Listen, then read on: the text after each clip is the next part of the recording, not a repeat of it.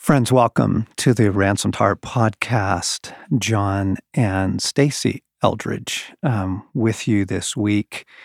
We are interrupting the series we were doing last week. We were excerpting a teaching on the restoration of the soul, which actually is pretty appropriate to our interruption this week. But we needed to step in and share some news with you, share our hearts with you, bring you into the kind of the family conversation here. Gosh, I am aware that for some of you, this is the first time you are going to hear this.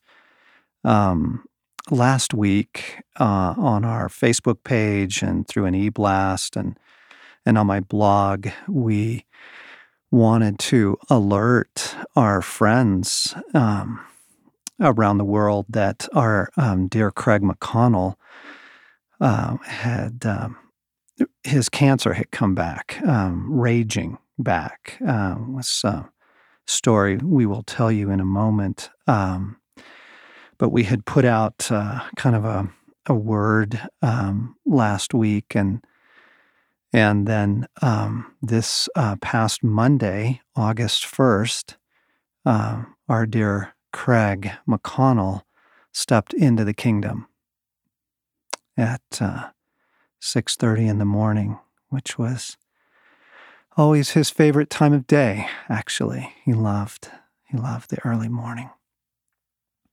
And I'm just so sorry if this is your first heads up, because I know Craig's been on podcasts recently, and it sounded like he was doing better, and in fact, he was doing better. So we just needed to sit with you this week and bring you into the story and tell you a little bit of what's going on and what happened and what now, and just give your hearts some space in that with our hearts as well. So. Yeah, this is hard news to give, and heartbreaking loss that God gave us the grace and we were anticipating, and nonetheless, we love our friend, and we know where he is. We rejoice where he is, alive and well and in the kingdom, and yet our loss and yours is big. Yeah, I know he meant so much to so many of you, and you can probably see our tears through our voices right now. But what had happened was, I think most of you know that Craig was in a 7-year battle with leukemia, a battle that had some pretty serious ups and downs. We actually thought we were going to lose him several times over the last 7 years, and there were some dark nights. There was some horrible, horrific suffering, and then there was some breakthrough and some promise. And he was in excellent care down at MD Anderson in Houston, which is a research cancer facility, one of the best in the world, as many of you know.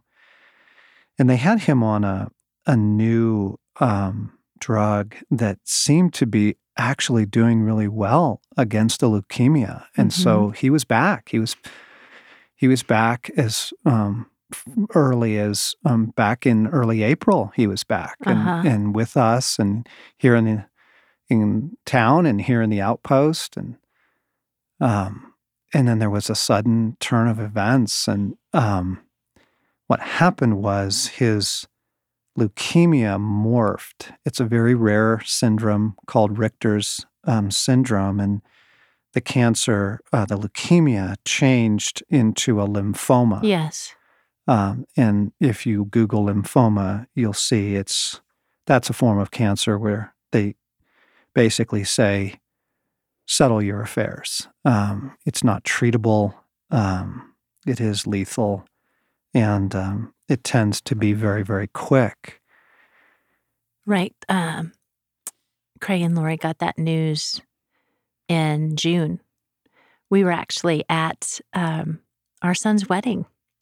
And in their kindness, they got the news Friday. The wedding was Saturday. They waited till Sunday to call us, to call the members, friends, team members and staff at the Outpost to let us know that at that point, they were giving him, I think, 5 months, 5 to 8 months.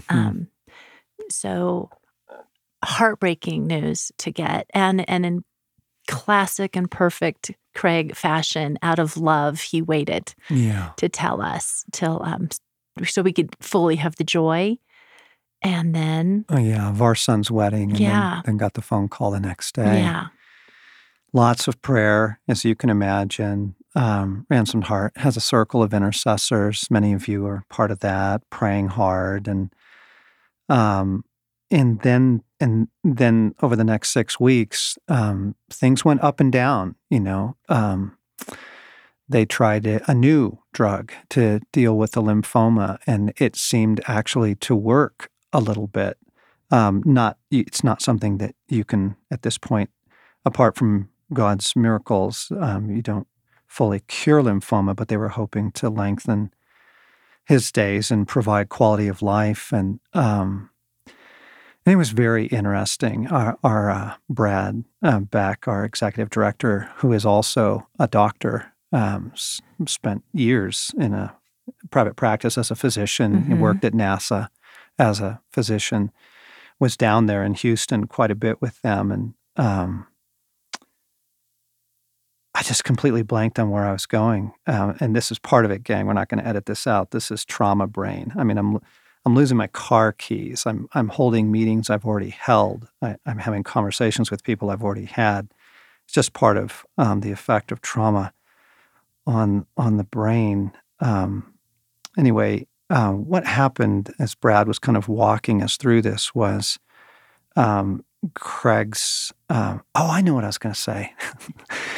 Brad was down there with Craig, and he called me and said, "You know what? He's got one foot in the kingdom in his heart. Yeah. Not so much in his body yet. We didn't know. We didn't know how long we had, but boy, in his heart, he was so there. He times of worship, times of prayer, times of conversation. He was halfway into heaven even then. And then basically what happened, friends, was they ran out of treatment options, and Craig and Lori basically said, we just want to go home to Colorado. We want to see our family. We want our girls around us. We want to see our friends. And so they shifted about, barely 10 days ago to palliative care. And we were just so grateful that Craig was able to get home. It was one of the huge answers to prayer, that he could be in his own house. Right, because Craig said, I don't want to die fighting cancer. I want to die loving people. Yeah. So they wanted it out of the hospital. They wanted to be home, and he got to be home, and he got to be surrounded by his family. Yeah, his whole family was there and with him in the last week, and the grandkids are running around the house. Right. And dear friends coming by. And we asked Craig if he would help us to obviously shape his memorial service, shape the announcement we wanted to make. And so last, I'm losing my time frame, but Friday, the last Friday in July, we put out a blog and a Facebook announcement and an e-blast to our whole list, but some of you didn't get that. And we included some words that Craig wanted in there. Let me read those to you. He said, "Wow, things can change so fast. So fast it strikes you as wrong, unfair. I was a hair away from remission of his leukemia. Then a rather routine CT scan rang our bell. Now I'm fighting stage 5 Richter's transformation of CLL. I want to say goodbye, dear friends. I want to thank you for the role that you have all played in my life. Till heaven, Craig. And then barely 3 days later, Craig stepped into the kingdom, and it was so gracious. The lymphoma can be pretty brutal, and the end can be pretty painful, as I think a number of you know. And he was in no pain and no suffering. And in fact, there was an incredibly holy moment. Yeah, when Lori was with him all night. And then in the morning, around 6, his kids came in. And shortly after that, it's a still night, a still morning. And Craig took his last breath, exhaled, and then a mighty rushing wind came blowing through the home. And all of the curtains and their long curtains blew through the air, and the swirling wind just filled the space and lasted more than 30 minutes. Yeah. It was pretty holy. Yeah, very holy. So, yeah, I'm so sorry if this is your first news of this, because it can be pretty shocking. And Craig's got a long history here in this studio, and it's hard to be here without him this morning. I think if you've been tracking with Ransomed Heart, you know that we canceled the August boot camp, barely 2 weeks away now, and there was just no way we could do that. And frankly, we canceled it before Craig stepped into the kingdom, because we didn't know if it would be 2 weeks or 3 weeks, or just too hard for all of us. Ransomed Heart is a very small team. There's about 12 full-time employees and 3 or 4 part-time, and so this is a little family, and we've journeyed with Craig for years. In fact, when Stacy and I were first married, we were in Craig and Lori's marriage group back in Southern California, literally 33 years ago. Right. He was our college pastor. Yeah, he was. That's how we met. And so we've canceled boot camp. We've actually also canceled Captivating in October. And those of you affected by that have already received emails of how you can transfer your registration to the next camp. And so all that's been taken care of. But we did that for 2 reasons. One, because none of us we couldn't think straight at this point. Grief and death. Death is very violent on the human soul. We're not meant to experience it. It wasn't the original design. It's not. So therefore, it's literally not part of our wiring. And it throws you hard, as many of you know. There's a massive amount of disequilibrium and emotions all over the spectrum, and unbelievable exhaustion in the grief stages. And we just needed to be realistic and of what our hearts needed and where we would be at and what it would be like to try and offer those events. And but also because we stopped and prayed. We didn't just make a knee-jerk reaction. We gathered up as a team and very seriously, very soberly prayed and asking Jesus some direction now. And he did say that we were to cancel those events and try and encourage everyone to move the registration to the next available event, and just to create some breathing space to navigate grief. And I think that we wanted to use kind of the second half of today's podcast to just say a few things about that, because I know your hearts are now, a number of you are going to be kind of reeling with this news. Mm-hmm. Let me start with something. There's a quote from a beautiful book called Lament for a Son, little paperback book written by Nicholas Wolterstorff when he lost his adult son. He captures it so well when he says, there's a hole in the world now. In the place where he was, there's now just nothing. A center like no other of memory and hope and knowledge and affection which once inhabited this earth is gone. A perspective on this world, unique in this world, which once moved about within this world, is gone.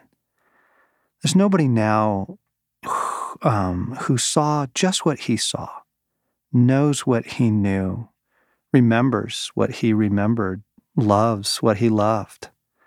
A person, an irreplaceable person, is gone. And he says, the world is emptier. And that's just so true.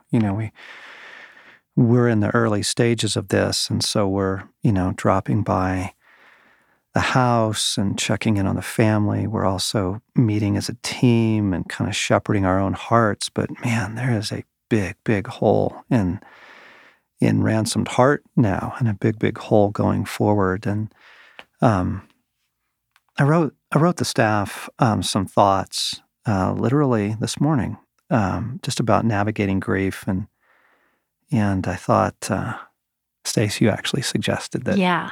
Help us, shepherd us, give us some clues. Yeah, so just some thoughts on, here's what I say. I said on Monday, and that would have been August 1st, we crossed a massive threshold, the threshold.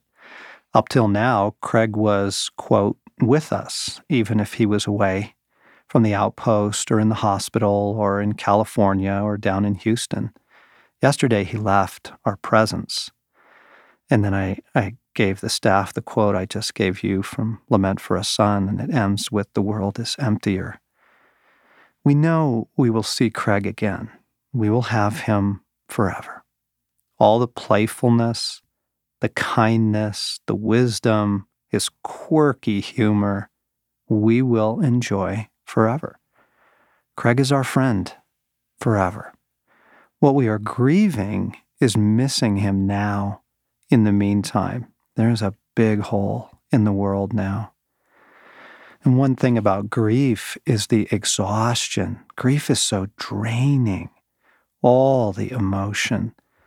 This has been a long fight, and you might find yourself utterly exhausted when you wake up. That's pretty normal. Or you might find that you have energy and feel pretty good, but by 1 o'clock you are completely spent, just empty.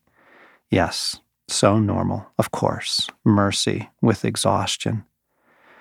And then I go on to say, and the disequilibrium, the disorientation. Death is a violent assault on the soul.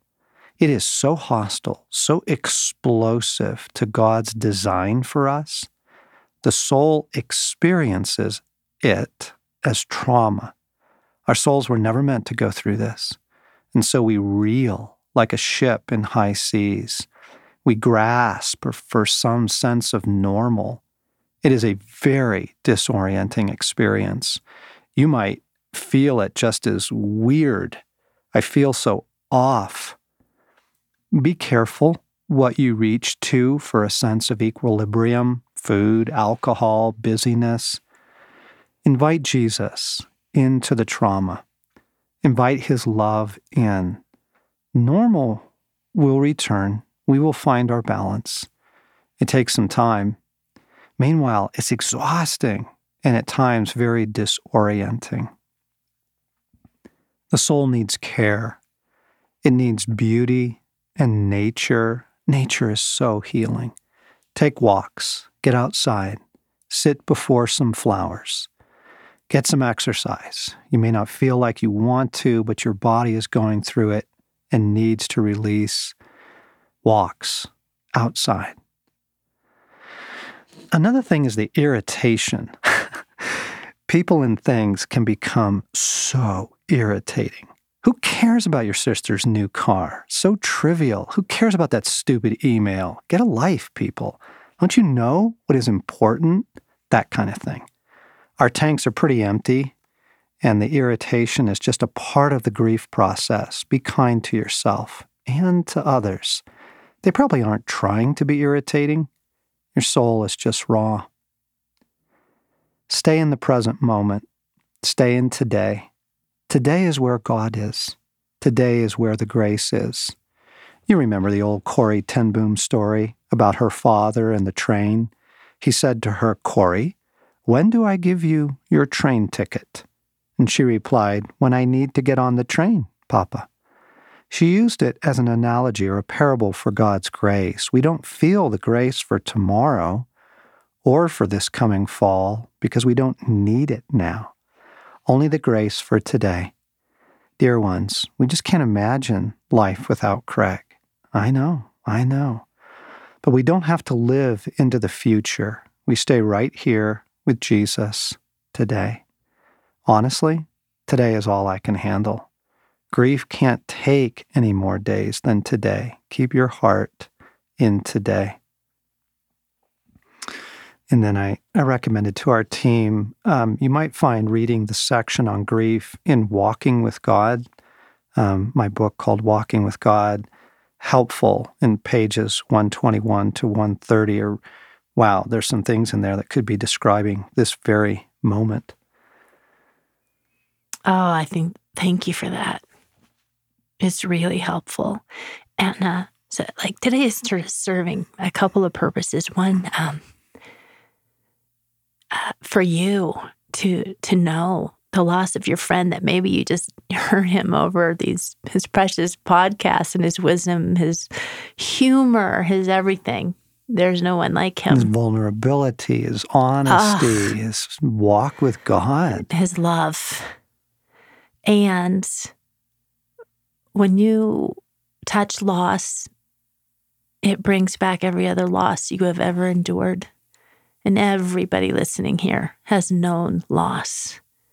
So I love your guide, just to be sensitive, graceful, but also to invite Jesus in. Yes. Invite Jesus in. And what this stirs in you, the fact that everyone is going to pass on to eternity. Mm-hmm. Everyone, mm-hmm. sooner or later. And mm-hmm. there is hope, and to fix our gaze on Jesus, but at the same time, grieve.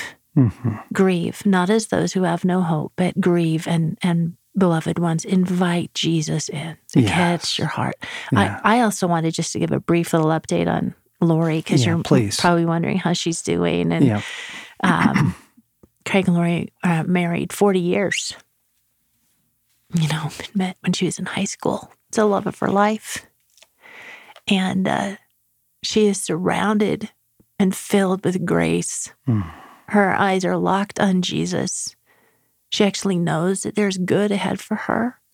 So she is grieving, mm-hmm. but I don't know that I've been in the presence of a more grace-filled woman. Mm-hmm. And I'm in awe.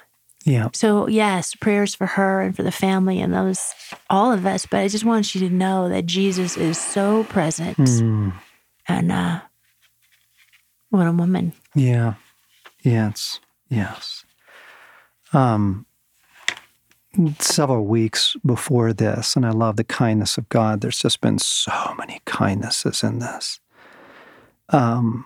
Jesus had me reading The Silver Chair in the Chronicles of Narnia. Mm-hmm. I was reading it to Stacy. As a matter of fact, I think some of you know that she had a hip replacement surgery back in June, and sitting in the hospital, I was using it to distract her. Anyway, if Chronicles of Narnia, children get swept off to a magical kingdom, and they have many adventures. If you're not familiar with The Silver Chair, two young children, a boy and a girl, Jill and Eustace, are summoned by the great lion, Aslan, into Narnia to find the lost prince. And they do. After all their adventures and a lot of hardship and fear and suffering. And they find the prince and they bring him home to his aging father, only to arrive at the moment that his father passes away. And the scene I want to read a little bit to you, because the children are standing there as all of Narnia is suddenly gone from the joy of the reunion to the loss of their beloved King Caspian. And the music changes from celebration to just a tune to break your heart, is how Lewis says it. And It picks up here. I wish I was at home, said Jill. Eustace nodded, saying nothing, and bit his lip. I have come, said a deep voice behind them. They turned and saw the lion himself, so bright and real and strong that everything else began at once to look pale and shadowy compared with him. And in less time than it takes to breathe, Jill forgot about the dead king and remembered only how she had made Eustace fall off the cliff and how she had helped to muff nearly all the signs and about all the snappings and quarrelings. And she wanted to say, I'm sorry, but she could not speak. And then the lion drew them toward him with his eyes and bent down and touched their pale faces with his tongue and said, think of that no more. I will not always be scolding. You have done the work for which I sent you into Narnia. Please, Aslan, said Jill, may we go home now? Yes, I have come to bring you home, said Aslan. And then he opened his mouth and blew. And what happens in the scene is all of Narnia is kind of swept away, and they suddenly find themselves back on the mountain of Aslan, sort of his version of heaven in this beautiful forest and mountain, high up above and beyond the end of that world in which Narnia lies. But the strange thing was that the funeral music for King Caspian still went on, though no one could tell where it came from. They were walking beside the stream, and the lion went before them, and he became so beautiful, and the music so despairing, that Jill did not know which of them it was that filled her eyes with tears. Then Aslan stopped, and the children looked into the stream, and there, on the golden gravel of the bed of the stream, lay King Caspian, dead, with the water flowing over him like liquid glass. His long white beard swayed in it like waterweed, and all three stood and wept. Even the lion wept, great lion tears, each tear more precious than the earth would be if it was a single solid diamond. And Jill noticed that Eustace looked neither like a child crying, nor like a boy crying and wanting to hide it, but like a grown-up crying.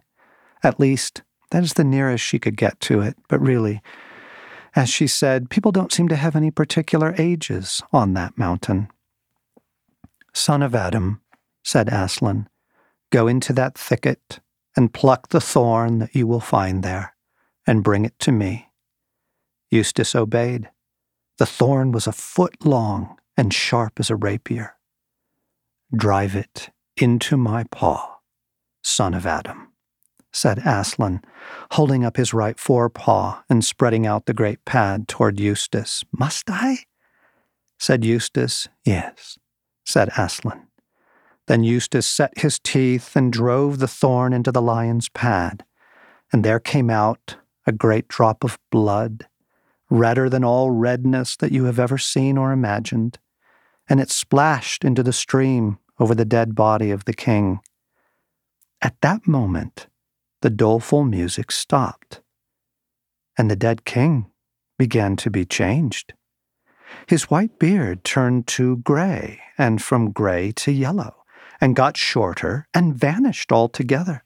And his sunken cheeks grew round and fresh, and the wrinkles were smoothed, and his eyes opened, and his eyes and his lips both laughed, and suddenly he leaped up and stood before them, a very young man, or a boy, but Jill couldn't say which, because of people having no particular ages in Aslan's country.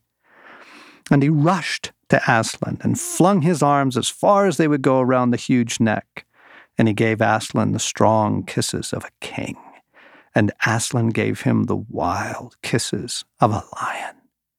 At last, Caspian turned to the others. He gave a great laugh of astonished joy. Why, Eustace, he said, Eustace, so you did reach the end of the world after all. What about my second-best sword that you broke on the sea serpent? Eustace made a step toward him with both hands held out, but then drew back with a startled expression. Look here, I say, he stammered. I mean, It's all very well, but aren't you... didn't you... Oh, don't be such an ass, said Caspian. But, said Eustace, looking at Aslan, hasn't he died? Yes, said the lion in a very quiet voice, almost, Jill thought, as if he were laughing. He has died. Most people have, you know. Even I have. There are very few who haven't. Oh, said Caspian, I see what's bothering you. You think I'm a ghost or some nonsense. But don't you see, I would be that if I appeared in Narnia now, because I don't belong there anymore. But one can't be a ghost in one's own country. A great hope rose in the children's hearts, but Aslan shook his shaggy head. No, my dears, he said, when you meet me here again, you will have come to stay. But not now. You must go back to your own world for a while.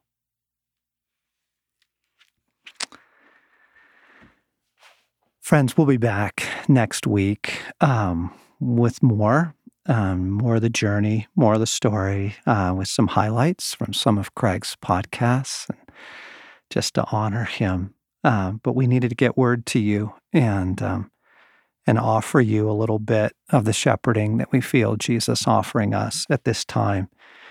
Thank you for your prayers. Thank you for your prayers for Lori and the family. Thank you for your prayers for us here at Ransomed Heart. And may Jesus be near.